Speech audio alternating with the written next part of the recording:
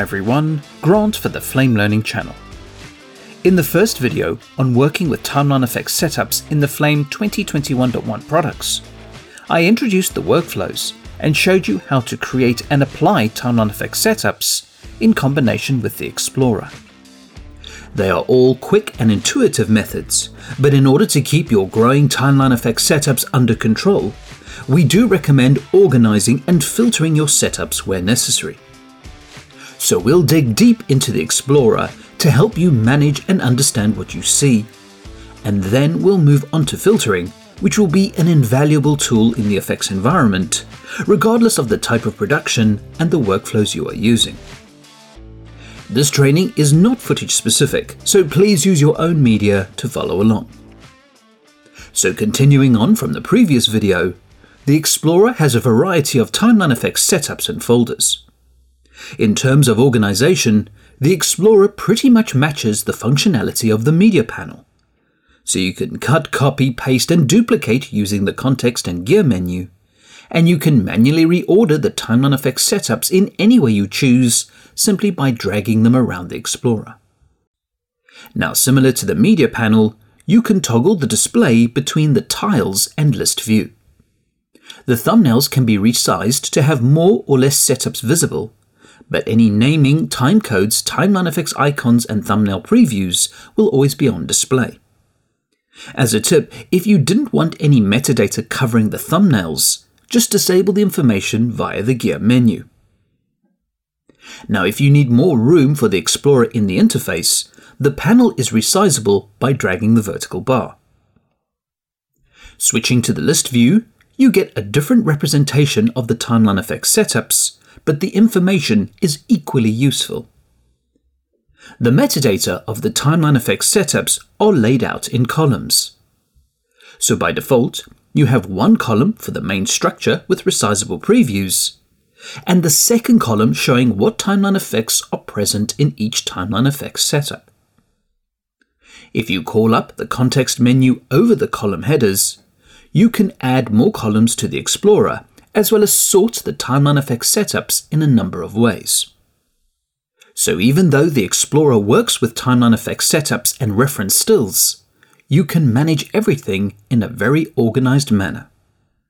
As a reminder, the two differences between clips and TimelineFX setups is that the TimelineFX setups do not contain media and can also exist without a name. Now, over time, it is very possible that you can build quite a large selection of TimelineFX setups. You might be building a grade bin with overall looks or looks per shot. You could also be experimenting with multiple VFX setups to choose the best one for your client. Whatever you are doing, you need to be able to filter the information to quickly get to the specific TimelineFX setups. So within the Explorer, you have criteria-based filtering. This applies to TimelineFX setups as well as reference stills. Just click the Filter button or press Space E. When no options are selected, the Explorer panel remains the same. Essentially, you need to define the criteria, and the Explorer will automatically display your results. You can filter by TimelineFX, name, segment, shot name, color, and a Flame user profile. To make this more useful to you, let's look at a couple of scenarios where you would use filtering. The first case is if you only want to see the TimelineFX setups created from the current segment. So you would enable Segment and choose Current. The Explorer updates, and if you want to hide the filtering window, just click the double arrow next to the Filter button. Even though the filter window is hidden, you are still informed that the Explorer is being filtered by segment. So these TimelineFX setups were created with this segment in the sequence. If you move over to other thumbnails in the storyboard reel, the Explorer will update with any TimelineFX setups that were created with that segment. This is great for tracking the development of a particular shot without having to scroll through all the other TimelineFX setups. This could easily be used for both VFX and grading workflows.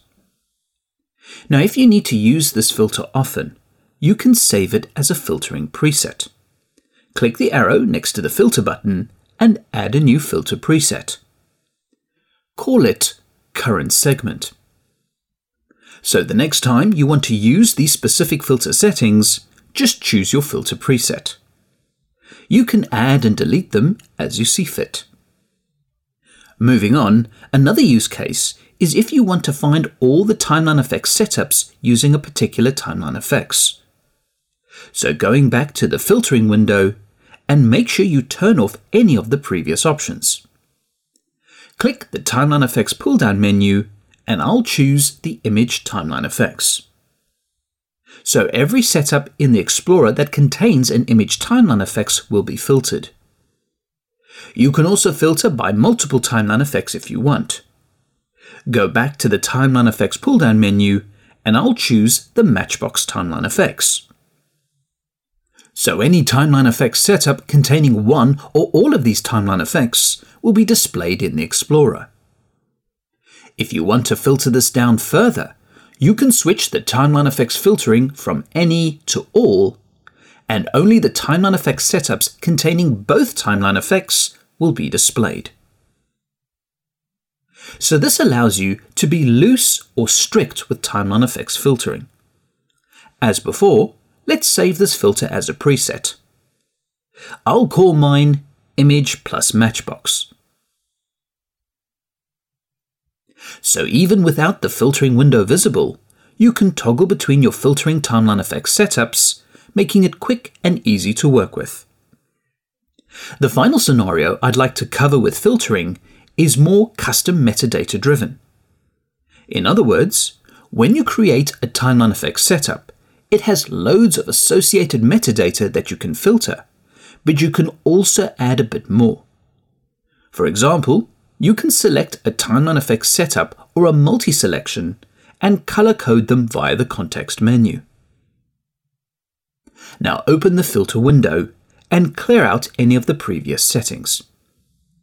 As a tip, when it comes to the TimelineFX filter, you can reset the whole selection without having to uncheck each TimelineFX.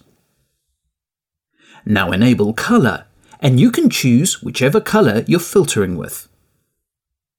You can save this as a filtering preset if you choose, but the point I'd like to make is that you can combine any of the filtering criteria to make a very specific filter to isolate the shots you're looking for.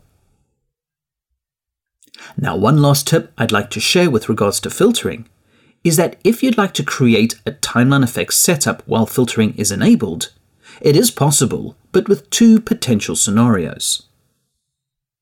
If the new TimelineFX setup matches the filtering criteria, then the filtering will remain active. However, if the new TimelineFX setup does not match the filtering criteria, filtering will turn off in order for the setup to be visible upon creation. So you can see exactly where the TimelineFX setup will be placed, and then you can turn filtering back on if you choose to. So that covers organizing and filtering your TimelineFX setups to work smarter. In the next video, you'll carry on creating and applying TimelineFX, but this time you'll learn how to create TimelineFX setups that are specifically focused on the selectives, which are found in the image and action toolsets. Don't forget to check out the other features, workflows, and enhancements to the Flame 2021.1 update. Comments, feedback, and suggestions are always welcome and appreciated. Please subscribe to the Flame Learning channel and click the bell to be notified for future videos. Thanks for watching and hope to see you soon.